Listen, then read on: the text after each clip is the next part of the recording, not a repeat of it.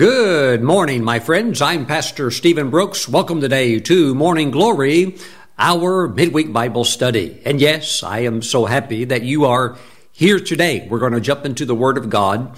And today we're going to talk about the Ark of the Covenant showing up in your house. Praise God. Imagine that if the Ark were dropped off in your living room with God's manifested presence. My friends, get ready for strange encounters with God and His goodness and His power. Praise God. Let's pray. Father, as we jump into your word today, we thank you for the quickening power and anointing of your Holy Spirit. And we ask that your Holy Spirit would bring to life these Old Testament scriptures with the application for us as New Covenant believers. Now, Father, we thank you. We give you all of the praise in Jesus' name, and around the world we say, Amen. Well, today we are in the book of 2 Samuel, chapter 6, and our story begins in verse 1. Again, David gathered all the choice men of Israel, 30,000. Well, this is a pretty good-sized group, 30,000 men, and of course, we know that something is going to go the wrong direction. Well, you have a lot of eyewitnesses, and this is going to cause the report to go out amongst the other Israelites. But, this is like the news agency of the ancient times. People see it, and then it begins to spread by word of mouth. So a lot of people here are going to witness what happens, 30,000 men.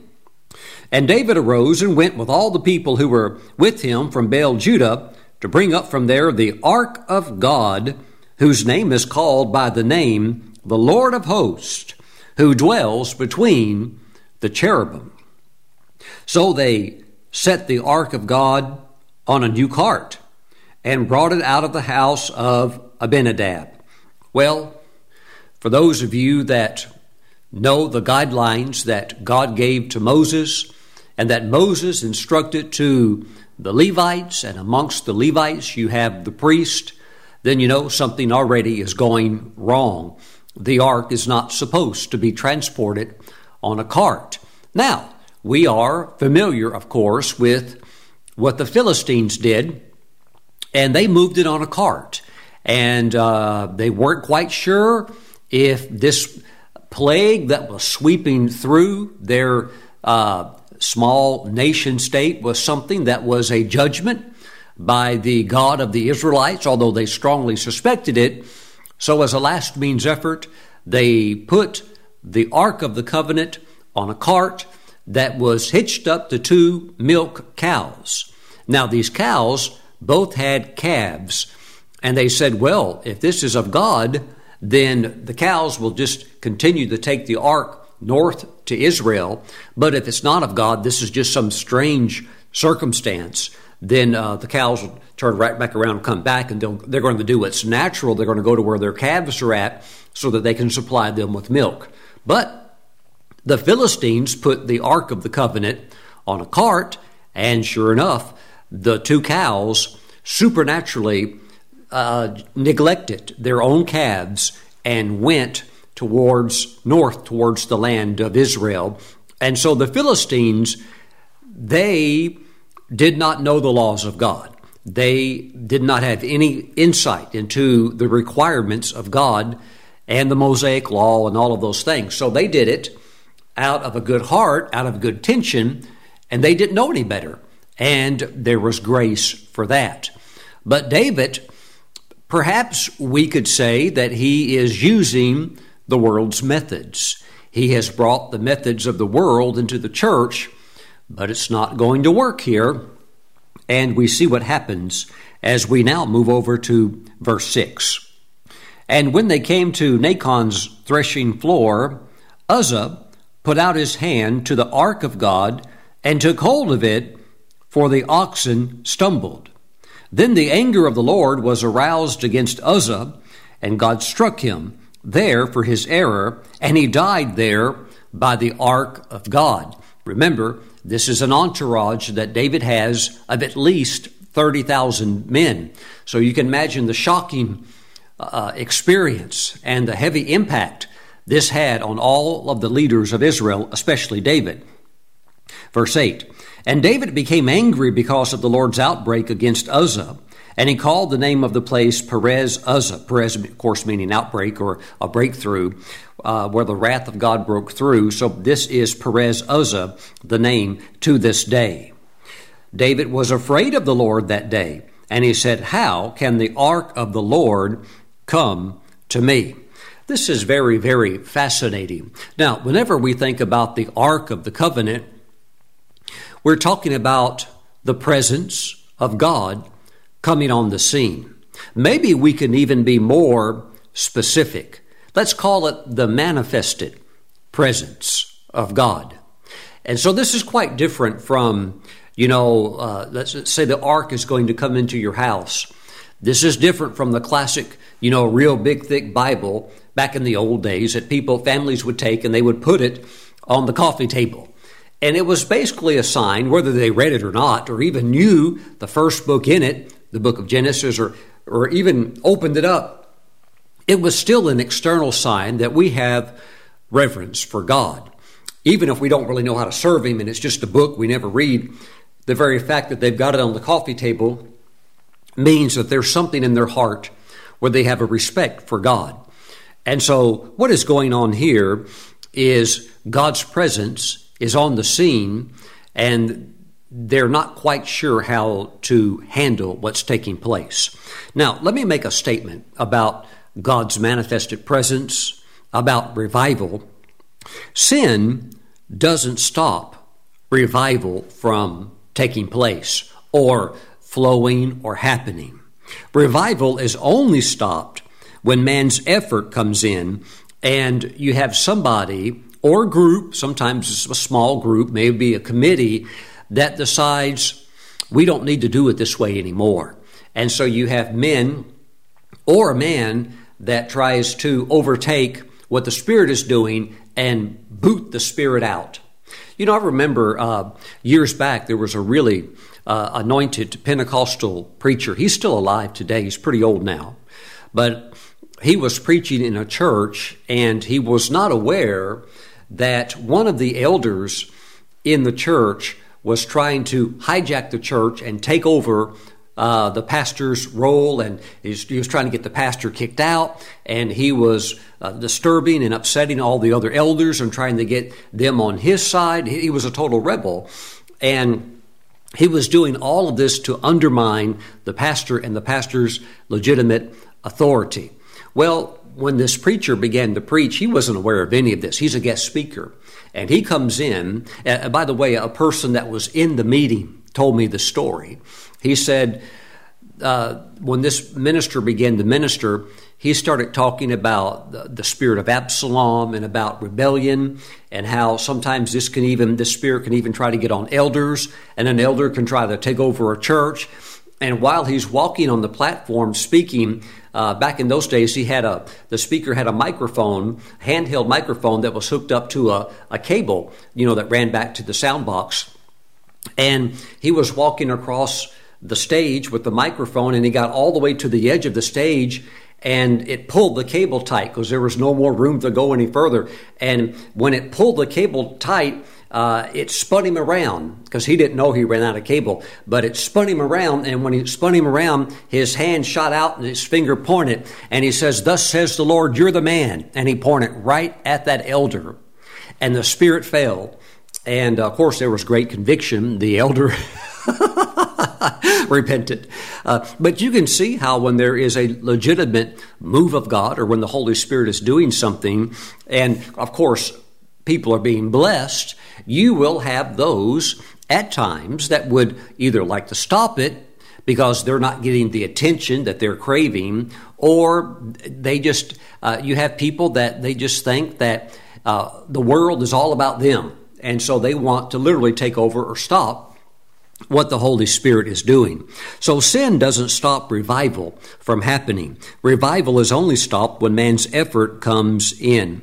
And when I was reading about this with Uzzah, I can't help but think of the classic story told by a great prophet of the Lord. His name was Walter Butler, and he ministered primarily back in the 1950s, 1960s, and early 70s. He went to over 100 nations of the world, traveling, preaching the gospel.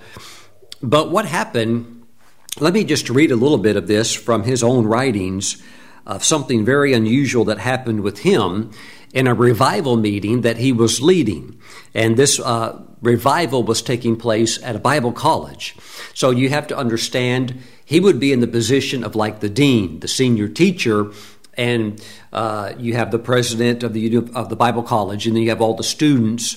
So with Bible college students, of course, many of them are young, 18, 19, 20, maybe 21 years old. So they're, very green in the area of ministry, or sometimes even in the moving of the Spirit. So that gives a little bit of the context to what's taking place. So Brother Butler said, during this revival, the Lord awakened me each morning at 3 o'clock.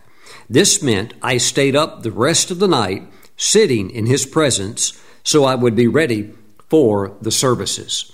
By the way, he would get up at 3. He talked about this in other stories. He would get up at 3, and he would wait on the Lord until about 7:30 or 8.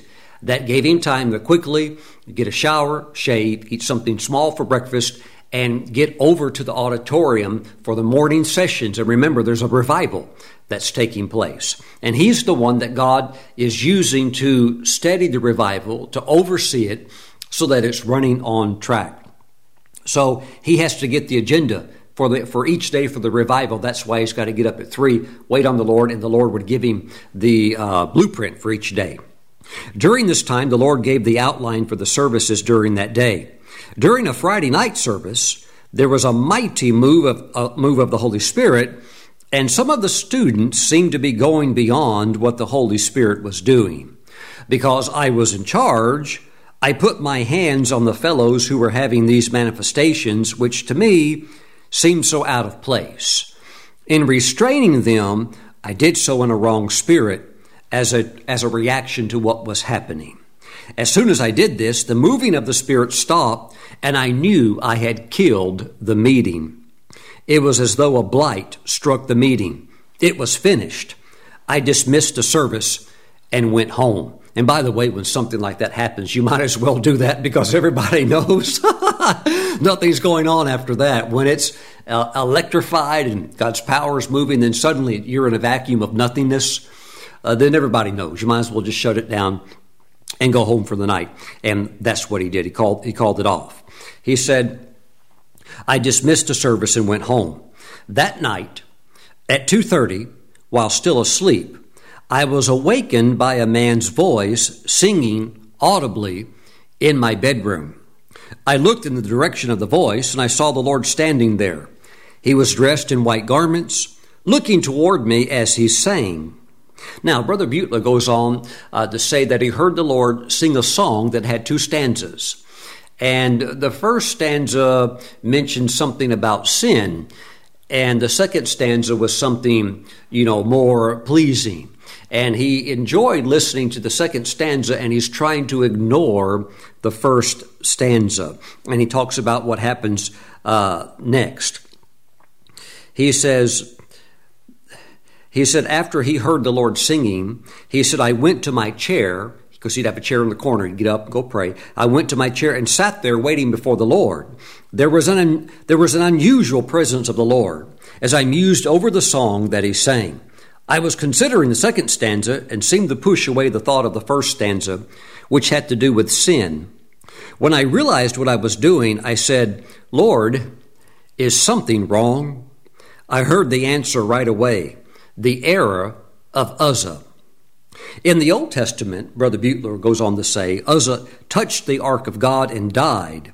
So the Lord was basically saying, you committed the same sin as Uzzah. You touched the ark of God. Now, of course, Brother Butler says, basically, I didn't die because I'm now in grace. I'm not under the law, and the law demands justice. Somebody's got to pay for this. Any type of sin.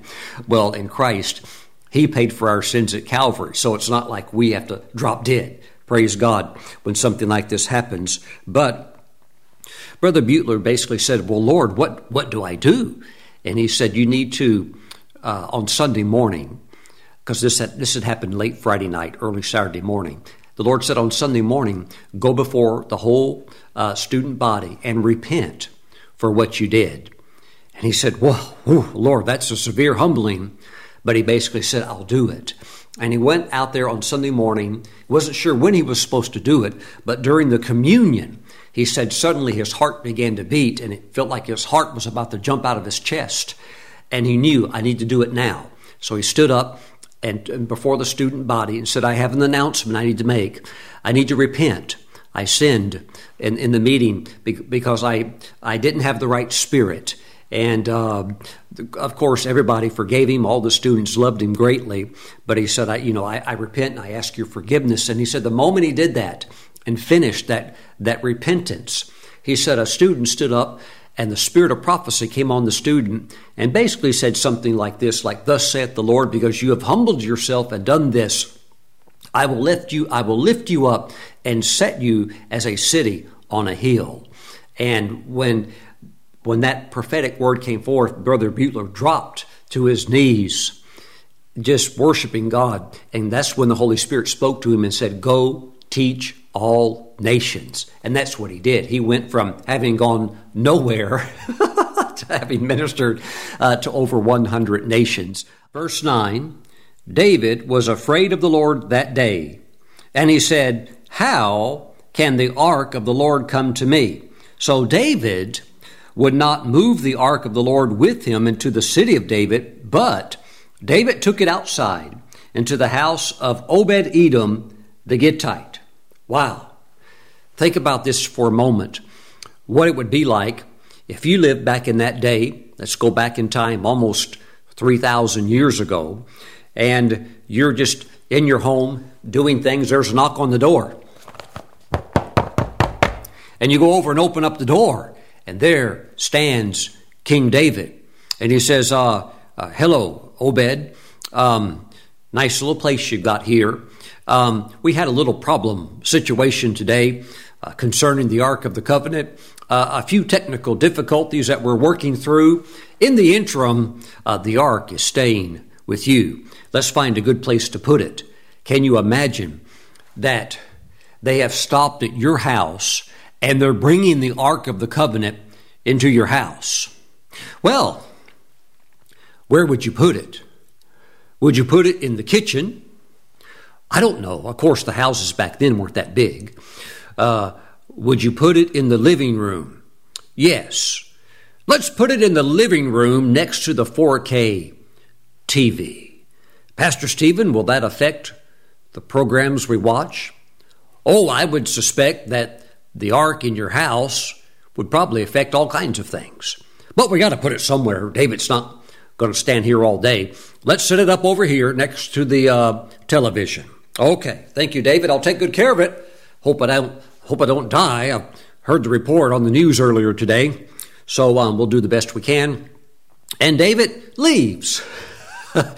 And you look over there, you have the Ark of the Covenant sitting in your living room. You're probably thinking, how in the world did this happen? But my friends, with God, these so-called coincidences are not coincidences at all. Now look carefully here. The ark of the Lord remained in the house of Obed-Edom the Gittite 3 months. And the Lord blessed Obed-Edom and all his household. Praise God. You know, Walter Butler asked the Lord while he was waiting on the Lord that morning, after having heard the Lord sing that song, he said, Lord, is something wrong? That can be difficult. But that's something that David did not do. Now, I'm not going to give David a hard time. I know David is living under the law. If there was anybody, though, that was beginning to see beyond the law and beginning to understand that there's something coming that would be along the lines of grace. But David, he was picking up on that, and he was getting insights on that. But even still, it says that he was afraid of God. And what did he do? He didn't want to be around the ark. He did not want to really be this close to God with this mighty presence of the Lord. And so he just leaves it somewhere else. That's the wrong thing to do. He got rid of the Ark of the Covenant because, again, he's under the law, but it's mainly because he did not have a consciousness of righteousness. And if you don't understand as a believer what Jesus did for you at Calvary, although righteousness is imparted to us as a gift, if you don't really understand that, then you can struggle with things like guilt or condemnation or having messed up or blown it or fumbled the ball or however we want to describe it, or, somebody got killed in a meeting, somebody touched the ark, or whatever's going on. David he didn't ask the Lord, hey, Lord, what really was the problem here? Now, months down the road, when he's going to come back and get the ark, and we all know why, when he's going to come back and get it, they do transport it the right way. So they did basically get understanding that we have been entrusted with certain revelatory truths, and God expects us to walk those out. Such as if we're going to be transporting the ark, we can't be ever putting it on a cart or on any kind of a wagon or anything like that. We have to do it the way God said. And that's, you get the 2 poles, the 2 staves, you get the Levitical priest, and we never really know in Scripture how many priests there were that carried it, at least 4, but sometimes up to 7 are mentioned, but it could be that 4 are carrying it. If 2 got tired, then 2 rotate in, and then the other 2 walk along. We're not really sure how that exactly looked. But David later will come back and they'll move it the right way. Nevertheless, the ark is now at the house of Obed-Edom. But David got rid of it. My friends, if you ever have a mistake, you ever blow it, you ever do something and you say, God, I did it again, or whatever the case might be, please, don't get away from the ark. Stay on purpose as close as you can to the Lord, especially during times like that. And this is something I want to share with you of great importance.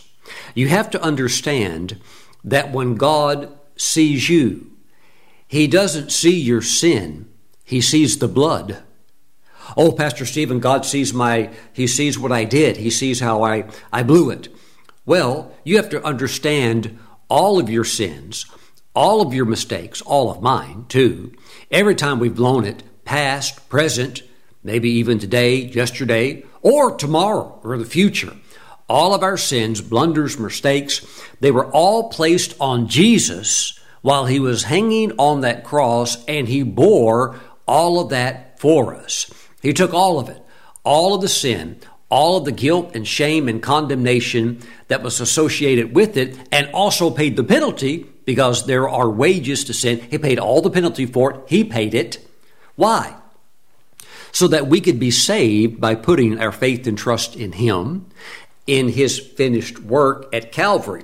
And the moment you become a Christian, then the gift, it's called the gift of righteousness is given to the believer. What does that mean? It means when God sees you, He doesn't see your sin, He sees the blood. And that's something that David, he did not have this consciousness of the blood. Now, he understood, in a sense, what the priests were doing by, particularly the high priest, going into the Holy of Holies and the sprinkling of blood, but he didn't quite get it. But let me tell you somebody who did, Obed-Edom. And he was actually comfortable with the ark that close to him. Wow. And so Obed-Edom's name is very fascinating. I actually believe that when we look at him, you're actually looking at a man that God is using in the Old Testament as a prophetic symbol of the one day coming Christian believer who understands the power of the blood of Jesus. Praise God. And the finished work of the cross. Obed, his name means servant. Edom, of course, means red. But red has a root word that it's pulled from in the Hebrew, and that's the word dam, D-A-M, but in Hebrew that means blood. So Obed-Edom, his name actually means servant of the blood. And this is somebody, as a Levite, who would understand what's going on with the sprinkling of blood. Back in the Old Testament, they knew that the blood atoned, which means to cover. It covered sins. So they knew that their sins were covered.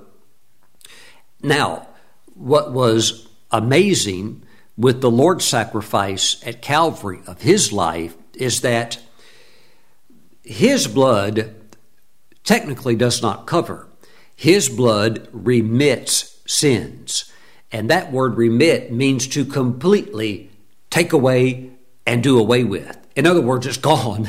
It's completely gone. That's how powerful the blood of Jesus is. The blood of innocent animals in the Old Testament was shed to cover sins. But it's like taking a credit card and buying something on your credit card. Eventually, all these things you're buying on credit, somebody's going to have to come along and make the payment on all of those purchases. And so all of this blood being shed in the Old Testament covering sins, well, the sin is still underneath there. It's covered. But Jesus at Calvary paid with his own body, the shedding of his blood, all past sins of all humanity, current, past, present, and current, because future, because we're all living in the future. What Jesus did was 2,000 years ago. So he paid for the sins of humanity for anyone that puts their faith and trust in him. Now they receive that great blessing of forgiveness of sins. But Obed-Edom was a man that understood the power of the blood. His actual name means servant of the blood. Wow. So in the Old Testament, God saw the blood, particularly the blood of the animals sprinkled by the high priest on the mercy seat. And that's in his house. And he can see that. And he understood that because of that blood, he's safe. There's protection for him. Praise God. Protection because of his sins. He knows they're covered by that blood. Praise God. Thank you, Lord Jesus. You know, it's very interesting to be in such close proximity of God manifesting. Where you ask a question, there's the answer. When you have this going on. Because if he's in your home, he knows you just the way you are.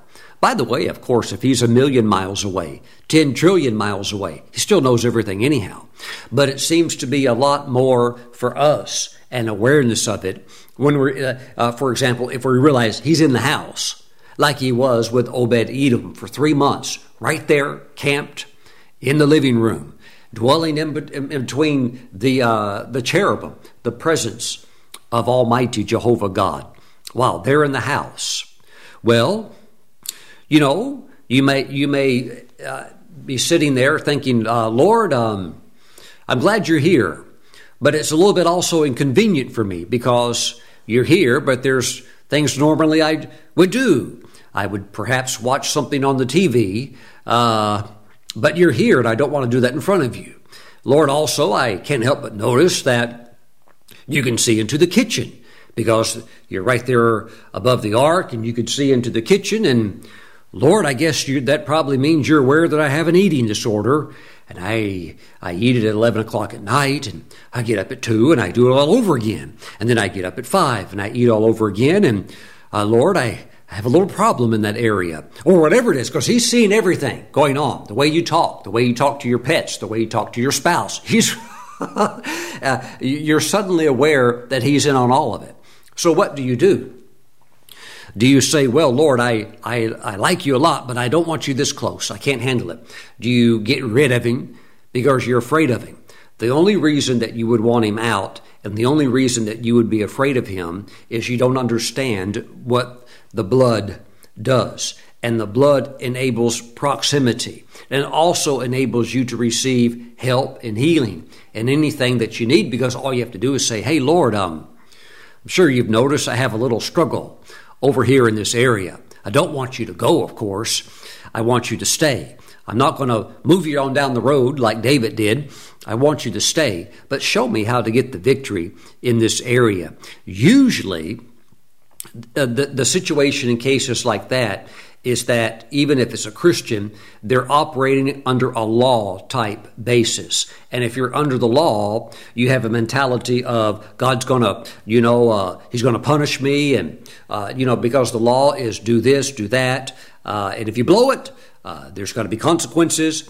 But if you're under grace and you understand God's grace, well, you understand, of course, that there is grace for sin, but you also you begin to understand there's grace for the pathway to victory and the Holy Spirit helping you into that. So I'm saying whether you're weak, strong, or somewhere in between, you want to always stay close to the ark, especially if you've blown it. Don't be like David and say, I can't handle this. God, you see my mistake, and I've made a big one, and I made it in front of all the people. Don't do that. Stay close to the ark and enjoy the Lord's presence. Enjoy everything about Him, and talk to Him about your strengths. Talk to Him especially about all of your weaknesses. It's not like He doesn't know, right? So since He's so close, talk to Him about all these things. Listen, I really do believe that many of you watching and listening to me are going to begin to have strange encounters with the Lord. And there is going to be, in a sense, the Lord coming into your house. Now, I know we all, as believers, have the Holy Spirit living on the inside of us. So you could say, and you would be technically correct, that we are carriers of the glory. We are the transporters of the ark because God's in us. But at the same time, we do have to recognize there are visitations of the Lord. There are times where God comes. Brother Butler said in other conversations that, that getting up real early and waiting on the Lord was very, very, even physically taxing. You can't do it very long, and God would never do something that would cause harm to your body. But it took a lot out of Brother Butler. I mean, he said at 9 o'clock at night, you're done. You're so tired because you've been going all day, and you got up at 3 o'clock in the morning. You've got to get some sleep. So it's lights out at 9 o'clock. It takes tremendous discipline, but there's also a grace that's carrying all of this. Not a legalism, a grace. But when you have these moments like Obed-Edom where God moves in, isn't that what a revival is? It's like suddenly God's here. Now, I've met many people, and they would always be technical. Well, Pastor Stephen, God's everywhere. I understand that. Yes, the omnipresence of God. But in many ways, revival is like, wow, God's here. Now, sometimes we could say, and you would be technically correct again, that it's praise and worship that brings the presence. Well, we do have to remember that David went down there with 30,000 men to get the ark from Kiriath Jearim and move it, and there was all kinds of praise and worship going on. But even still, that's the situation that David wanted was not found solely in praise and worship, but just settling down with the ark, getting to know God really well, moving away from a basis of legalism and a suppressing law to a place where you're resting in the finished work of what Jesus did at Calvary, and you can get so up close with God that you know that when He sees you, He doesn't see your sin, He sees the blood, and that makes you extremely comfortable in talking with God. Now, of course, if you blow it, just ask God to forgive you, to say, Lord, I missed it, and He'll forgive you. And, the blood washes it away. But it mainly with confession, because the blood's always working. But it's mainly with confession, or you sharing something with God, that helps you with your conscience. Because the blood of Christ also can purge your conscience. And now you're all happy. You're back talking with God again on a real close basis. Praise the Lord. Now, let's talk about something that we have to address. It's really good. Here in 2 Samuel chapter 6, verse 11, it says, "The ark of the Lord remained in the house of Obed-Edom the Gittite 3 months, and the Lord blessed Obed-Edom and all his household." Now, the Jewish historian Josephus, who literally saw the destruction of the temple in 70 A.D., he was a great historian, and he was also a member of the tribe of Levi. And Josephus, who had great knowledge of all the rabbinical teachings of the day that had been accumulated over the centuries, he said that it was common knowledge amongst the rabbis that when the ark was dropped off at the house of Obed-Edom, listen to this, when it was dropped off at his house, he was a very poor man. And in 3 months, the rabbis teach that in just 3 months, God poured out such blessing on him that in 3 months he went from being poor to wealthy. Remember, the report went out, God's blessing Obed-Edom. The report was so staggering, it reached David. And it takes something to move a king. In other words, if the report would have been, wow, can you believe it? Obed-Edom went out with his family and they all bought a pair of new shoes. The king would have said, that's good. I think I need to leave the ark there a little bit longer. But the report was so staggering of what God was doing. Now, the rabbis also teach that the main thing that God was blessing was his marriage and family. And you know, God's going to be raising up very wonderful children from this man. That happened later, of course. But God is just blessing his marriage and family in a tremendous way. But we do see also over here in 1 Chronicles chapter 13 and in verse 14, it says, the ark of God remained with the family of Obed-Edom in his house 3 months. Listen to this, and the Lord blessed the house of Obed-Edom and all that he had. And so the rabbis teach that, that all that he had, everything. He began to expand with land ownership, and he became wealthy. And God did all of that for him in only 3 months. I want you to agree with me because it helps when we have a point of contact. I want you to come into faith with me that on the day of Pentecost, well, just a few days away, that on the day of Pentecost, the ark is showing up at your house. Will you just use that date as a point of contact to release your faith? Now, I know that you may be listening to this message at a completely different time because this is posted on the internet, and it might be a totally different time of the year. Well, just prepare yourself that whether it's 3 or 4 days or tomorrow, that you set that date, that this is the day that by faith I believe God's showing up in a sense where the ark is being dropped off, the manifested presence. See, this is not just a Bible sitting on a coffee table,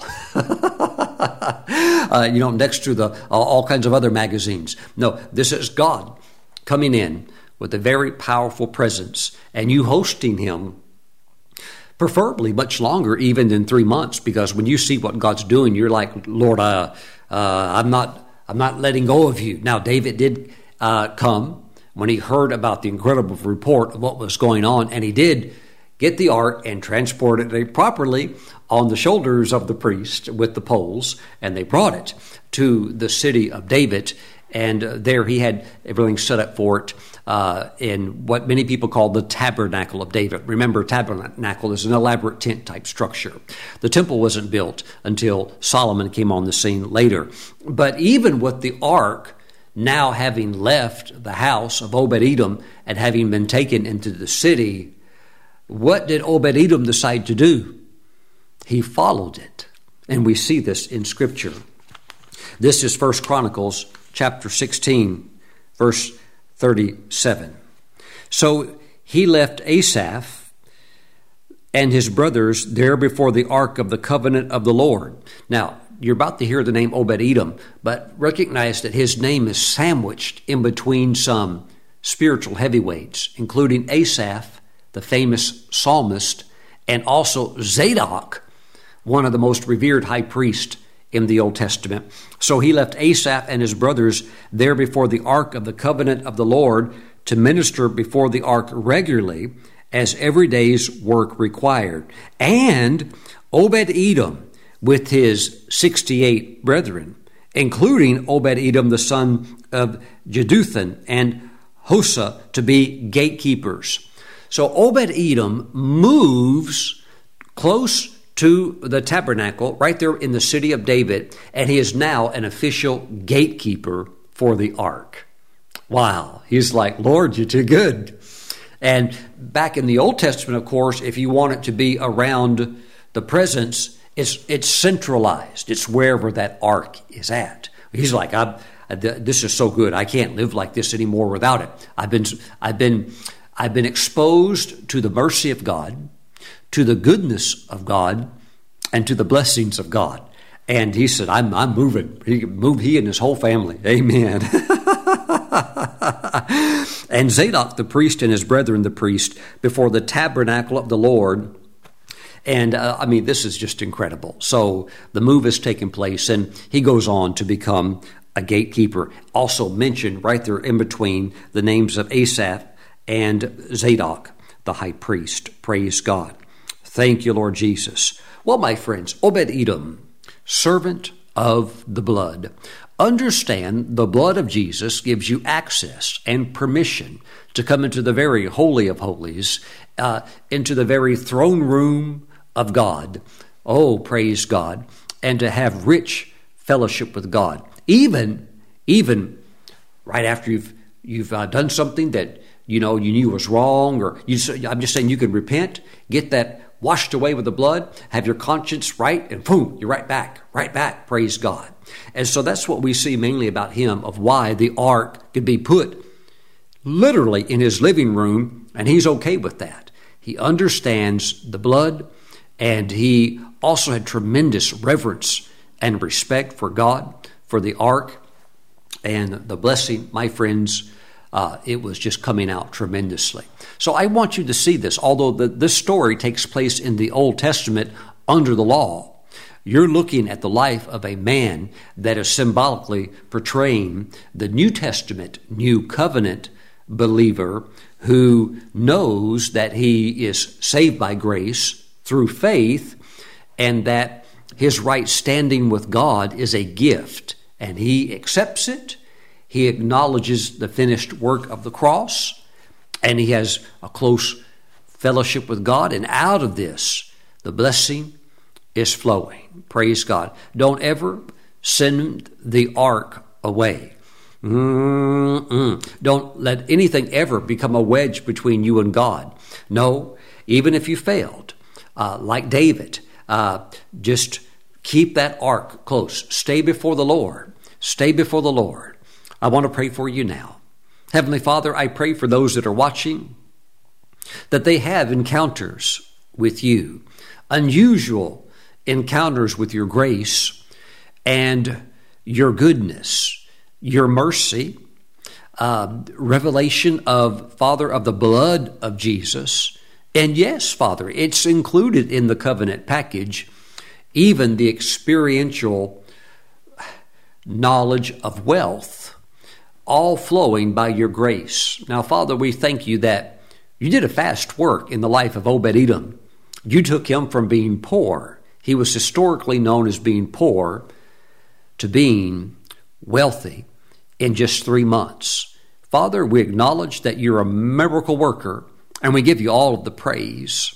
We thank you, Father. Let us not be like Uzzah, where we think that we can accomplish everything in our own strength, and then we just experience failure, or we experience disappointment. But Father, our trust is in you. I thank you, Father God, that on Pentecost Sunday, there is going to be a quickening in the hearts of your people, where they know that your presence is come to bring blessing, and restoration and healing to marriages and families, and children coming back to you, and relationships being restored, bodies being healed. And Father, we give you all of the glory and praise in Jesus' name. Amen. Amen. Could you imagine the Ark of the Covenant in your living room, and you're laying there sick with the flu? No, Not a chance in the world.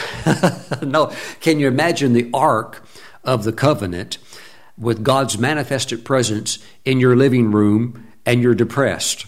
No, it's not. It's not even possible. Praise God. Oh, I see God's glory coming into your life, the spirit of revival touching your life. Let the Holy Spirit move. Really become sensitive to the Holy Spirit, and He'll take you into these wonderful experiences. Praise God, you're blessed.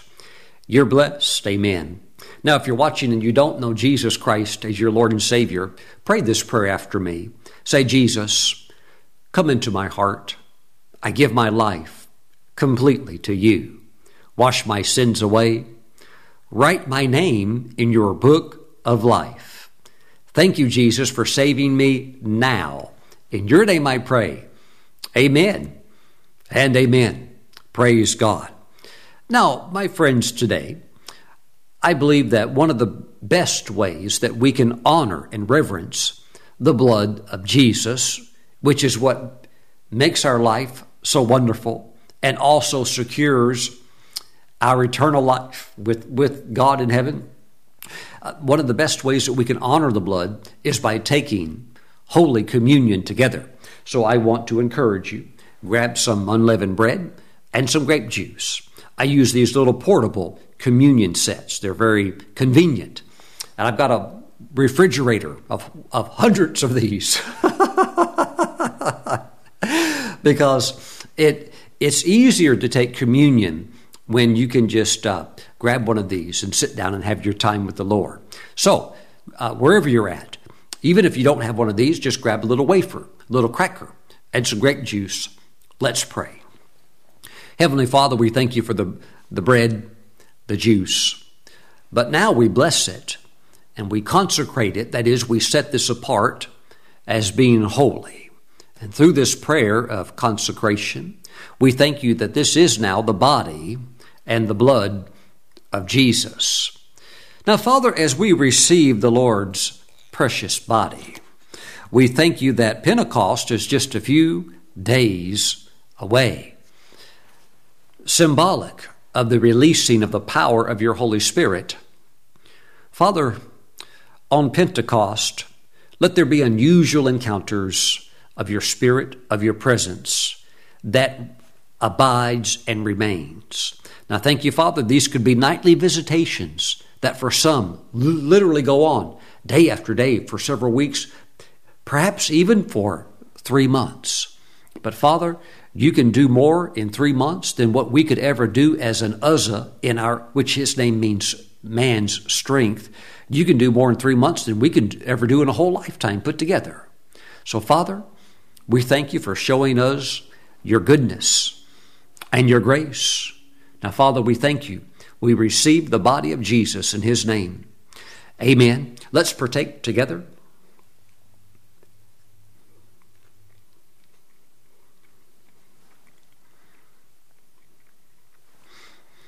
Praise the Lord.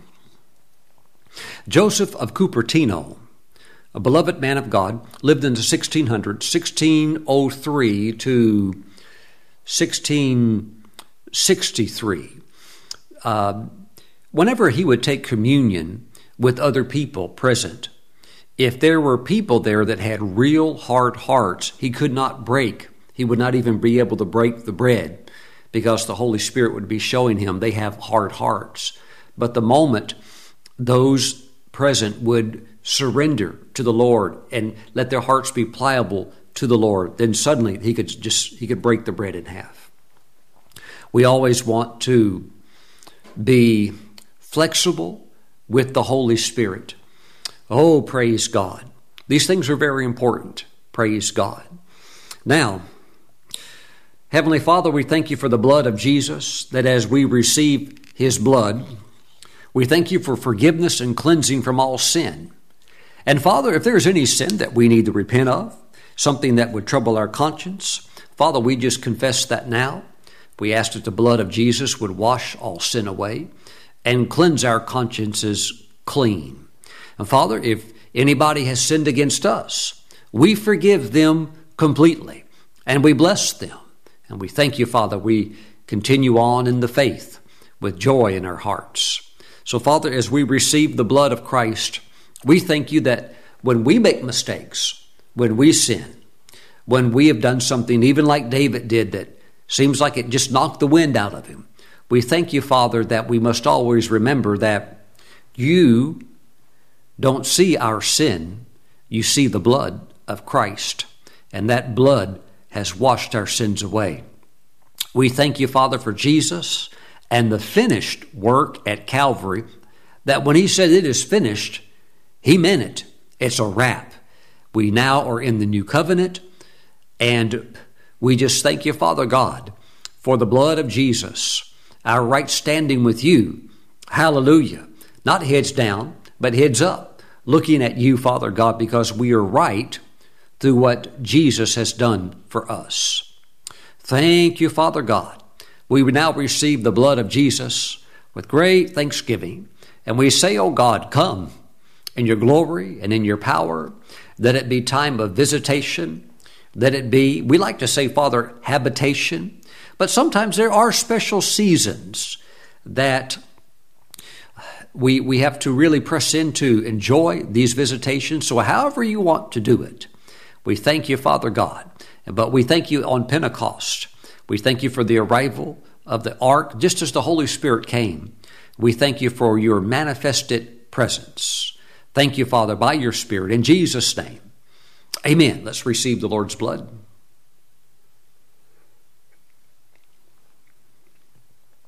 Praise God. Praise God. Hallelujah. Glory. Glory. Glory to the Lord Jesus. Glory to God. For some of you, the Lord's going to change your prayer time up a little bit. Some of you have gotten a little bit robotic. You didn't mean to, but you've gotten in a little bit of a rut. It is actually a religious rut. You think you have to pray certain biblical prayers, but there's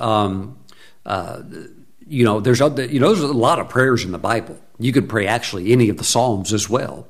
You have all the prayers that Paul laid out in the epistles.